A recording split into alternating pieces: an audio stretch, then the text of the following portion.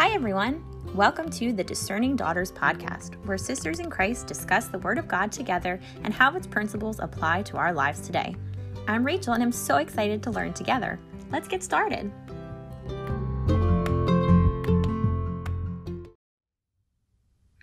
Thanks for joining me today on another episode of Discerning Daughters. This year has been incredibly hard for most people. Just today, I saw a headline about how the rates of reported depression and anxiety have almost exactly mirrored those of the coronavirus. Not that the virus is directly connected to them, but the effects of it, such as social isolation, increased workloads, and maybe even feelings of hopelessness that it has caused, has increased these feelings in people. Consider those who may have had to spend the majority of the year by themselves, who maybe don't have the same social network or family support that others have. I try to remind myself that while sometimes I may feel physically isolated, I also have family and friends who I can call and FaceTime to ease the effects of isolation. Think about those in the healthcare field too. I know a number of sisters who have worked tirelessly throughout the pandemic with the constant risk of exposing themselves and their families to falling ill. Think of those who have lost jobs, lost homes, or even lost loved ones because of the ongoing crisis. The list goes on and on. Now, in spite of these universal challenges that none of us have really escaped from, studies have shown that empathy has actually decreased over the past 30 years. As it pertains to this particularly challenging year, maybe when people start to feel nervous, they're more likely to look inwards to protect themselves and their innermost circle than to consider the needs of others. So today, I'd like to explore the topic of empathy. It's something I've been thinking about since I read an article published earlier in the year about understanding the difference between pity, sympathy, and empathy. More or less, I thought they were synonyms, but when I looked into it, I began to see the distinct differences. More importantly, I learned what our Heavenly Father has written for us and what the implication is for us as His followers.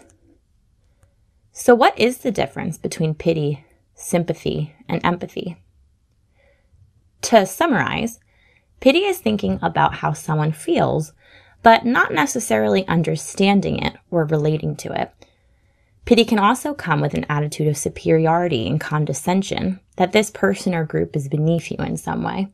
Maybe think of the parable of the Pharisee and tax collector, and how the Pharisee regarded other men while he was praying.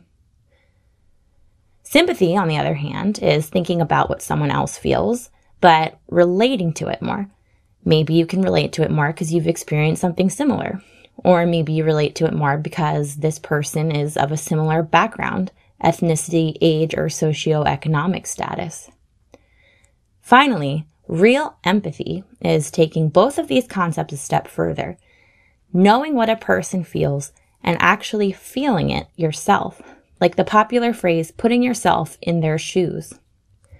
Empathy differs from pity and sympathy because it, as one definition says, requires you to actively engage in connecting with another person's emotional experience, leaving you potentially vulnerable to the effects of your own emotions.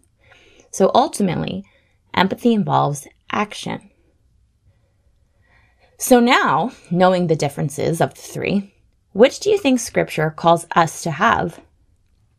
You got it, empathy. Feeling what others are feeling so much that you act on it. To be more clear, the nuances of these English words do not quite carry over the same way to the Hebrew and Greek, but I'll touch on that a bit later. Romans commands us to rejoice with those who weep. Romans commands us to rejoice with those who rejoice and weep with those who weep, to make those feelings our own.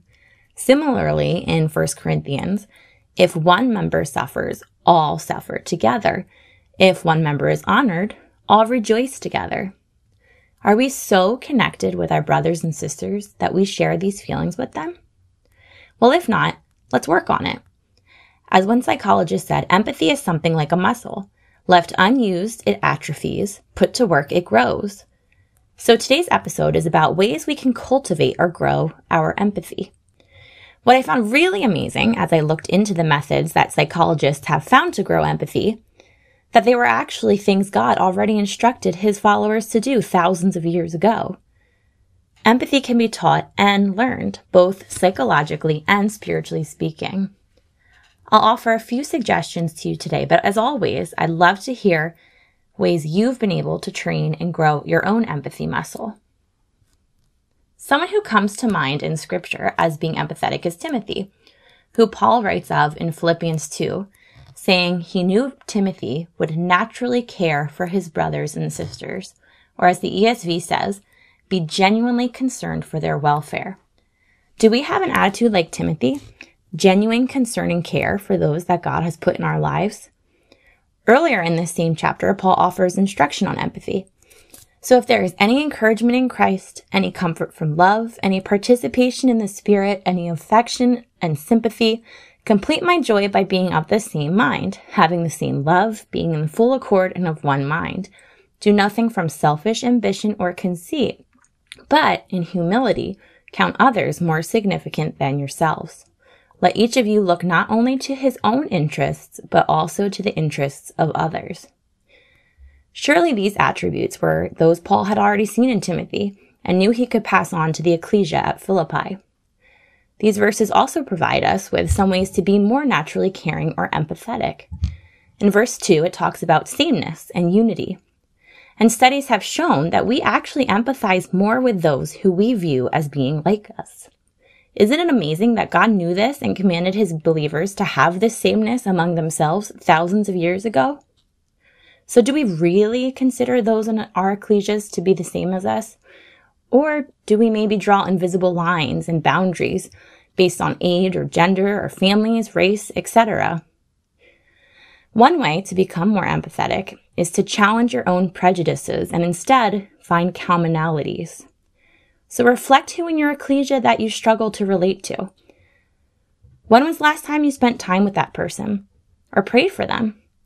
Perhaps one of the strongest ways we can grow in empathy is by praying for people or praying that God help us empathize with them more. What about inter-ecclesially? Do we make efforts to get to know other believers and the cultures of other ecclesias? Or are we happy to just stay at our own? Every ecclesia is as unique and as important to the body of Christ as its many members, like Paul tells us about his believers. This fits with another suggestion psychologists made to grow your empathy muscle, which was to get out of your usual environment. Go places and spend time with people you do not normally. So especially as part of God's family, let's spend time together and talk to each other. And one way to begin to cultivate empathy in your life is by listening more. Sometimes in conversations, we seek to share our own opinion or convince someone of our own view, rather than just to listen and understand what they're feeling or where they're coming from. I know I sometimes tend to formulate my response while someone is still talking to me. It shows I'm not really listening. Or perhaps if someone is confiding in me, rather than just hearing them out, I'm already trying to solve the problem and offer them a solution. Sometimes people just want to be heard. One of my resolutions for 2020 was actually to listen more. I didn't share that with anyone until now. I just tried to do it. And it was an especially interesting task for 2020, which seemed packed to the brim of God talking and giving signs to his believers. And I found that sometimes just listening is really hard. And even though I'm sure there were instances where I could have done a better job, I have to admit that I found talking less and listening more has been beneficial in all of my relationships and helped me to find more connection and understanding to the people in my life. Even Proverbs tells us, a fool takes no pleasure in understanding, only in expressing his own opinion. There will be times, and certainly have been, where someone is going through a struggle that I've never been through and cannot relate to at all. But to simply listen and try to understand their feelings is another way to grow in empathy. Going back to Paul's letter to the Philippians, he goes on to say, "Do nothing from selfish ambition or conceit, but in humility, count others more significant than yourselves. So humility plays an important role in empathy too. Again, this verse has also been supported by scientific findings. And how can we overcome our pride and become more humble? Well, one way is by showing humility in being more vulnerable to people. Being truthful and sharing our own feelings can help us connect more with the feelings of others. It's a two-sided process. You can also grow in humility by getting outside of your comfort zone, trying to learn a new instrument or language or hobby. I always find that with the more I learn, the less I know. And sometimes learning can help with my humility and also let me regard other people more highly who may already have different skills and knowledges. I also challenge you to get more humble by learning about the experiences of others. Recently, the A Little Faith podcast posted an episode entirely dedicated to trying to convince people to get out into the mission field. I've never done long-term preaching myself, and I still pray that if Christ remains away, it may be an opportunity my family and I may have someday. But if you ask anyone who moved away and completely immersed themselves in a new place with new people, they will tell you how their perspective changed and empathy grew. So if that's something you think you could dedicate time to in the future, I highly recommend checking out that episode and praying about it. In fact, while we're on that subject, I am hoping to do something similar on this podcast as sort of like a Q&A about missionary work to encourage people to join in. So if you would like to share your own experience or you have someone in mind who would maybe do so, please let me know.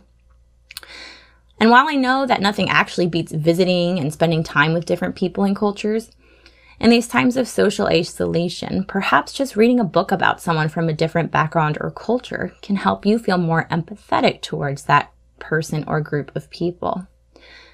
I know some people are hesitant about spending time engaging with a worldly text, and that's totally okay. It's only a suggestion. But I myself have found it helpful in my free time to understand other people more. Personally, I find that with reading, you can be transported into another world and really feel like you're living in someone else's shoes. And if we're going to go out and preach to all nations and do good to all men, it's helpful to first understand and empathize with them more. Just like the passage in Corinthians, where Paul said how he became all things to all people, that by some means he might save some. Because although I've really mostly covered empathy in the ecclesia setting so far, to truly follow Christ, we need to develop this empathy for all people. As Galatians tells us, as we have opportunity, let us do good unto all people, especially those who belong to the family of believers. So yes, we should especially be empathetic to our brothers and sisters, but we still need to develop this empathy muscle for everyone. This is in line with the commands to love our neighbor as ourselves, as well as the lesson from the parable of the Good Samaritan. And to avoid repeating myself from the previous episodes I did on preaching and on giving, I won't stay on this topic too long, so please check out those episodes if you haven't already. But if you are struggling to find commonalities and build empathy for those in the world, remember that we also once lived according to the flesh and were dead in sins, like Ephesians tells us. And even still today, we all battle with our fleshly struggles and continue to sin and fall short of the glory of God. So yes, we can find commonality with everyone around us because ultimately we all need God's grace and Christ's sacrifice for salvation. Sometimes I find myself falling into an attitude of judgment towards those who believe differently than I do, rather than an attitude of empathy and grace. In the readings today in 1 John, we are told not to love the world or the things in the world, because then we're showing we don't really love God. And this verse goes on to say that what is meant by the world is the desires of the flesh, the desires of the eyes, and the pride of life. In other words, sin. So please don't confuse my words of empathizing with sinners as being the same as empathizing with sin, because they are entirely different. And Christ shows us this. That passage I've been going through to take a few examples of how to grow empathy in Philippians 2 goes on to read that we should have this mind among yourselves, which is yours in Christ Jesus, who, though he was in the form of God, did not count equality with God a thing to be grasped, but emptied himself by taking on the form of a servant. Christ was the most humble and empathetic of all people recorded for us in Scripture, and Hebrews 4 tells us why. For we do not have a high priest who is unable to sympathize with our weaknesses, but one who in every respect has been tempted as we are, yet without sin. Let us then with confidence draw near to the throne of grace, that we may receive mercy and find grace to help in time of need. Christ understood the temptation and battle of sin, and therefore was able to extend empathy to everyone. Admittedly, the word empathy is not actually in the New Testament, but I think you'll find that from the definitions we've explored and the lessons we've learned so far about empathy, it's actually there quite a bit, even if it doesn't translate exactly the same. So this word, sympathize, or as the King James Version says, touched with the feeling of, in Hebrews 4, is the Greek word sympatheo, which means literally to be affected by the same feelings of another. So taking that feeling on as your own. And that aligns more with the definition of empathy in today's English. And also speaking of Christ's empathy, in Matthew 9:36, it says of Christ, "But when he saw the multitudes, he was moved with compassion on them, because they fainted and they were scattered abroad as sheep having no shepherd." The word here for moved with compassion is another word altogether. Not just having the same feeling, but feeling it so much you're moved to act on it, like a double empathy. The word is splaginomai, which I know I butchered, but this word is used only 12 times in the New Testament, and every time it is referring to Christ, with the exception of being used once of the Good Samaritan in Luke. And what's amazing is that those Christ was moved with compassion, or those who he had empathy for, was not limited to his disciples or innermost circle of apostles. It's used of the multitudes that followed him, those that needed healing and those who were suffering. And how did Christ relate to them? Because he took their sufferings on as his own. He knew the struggles and weaknesses of the flesh, and through this understanding and through this ultimate empathy, he died for all of us. So, to develop this mind of empathy that our Savior accomplished, we have to find commonality with all of those around us in the fight against the flesh and the need for our Heavenly Father's grace and salvation. To develop God-reliance over self-reliance. To understand that we're all in this fight together and have been called to help each other through it. To those who have not taken on the battle of sin yet and are still living according to their sins, we're called to preach to and to shine our light on, which can only be done through God's will and by developing a sense of empathy for them, seeing that we're no different except by God's grace, and praying that his grace will be found and given to all men, because as he tells us, he is not willing that any perish, but all should come to repentance. So perhaps after listening to this episode, you can think of someone around you who you could be more empathetic towards. 2020 was a really hard year, and we're not promised that things will get any easier before Christ returns.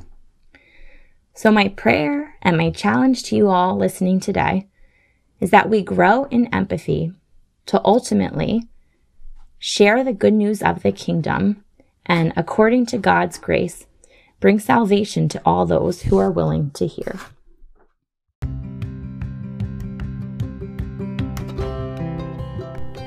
Do you have a question or comment about today's episode? Send me an email at discerningdaughters@gmail.com. I also really encourage you to send me topics that you think would be helpful for women to listen to. Thanks again.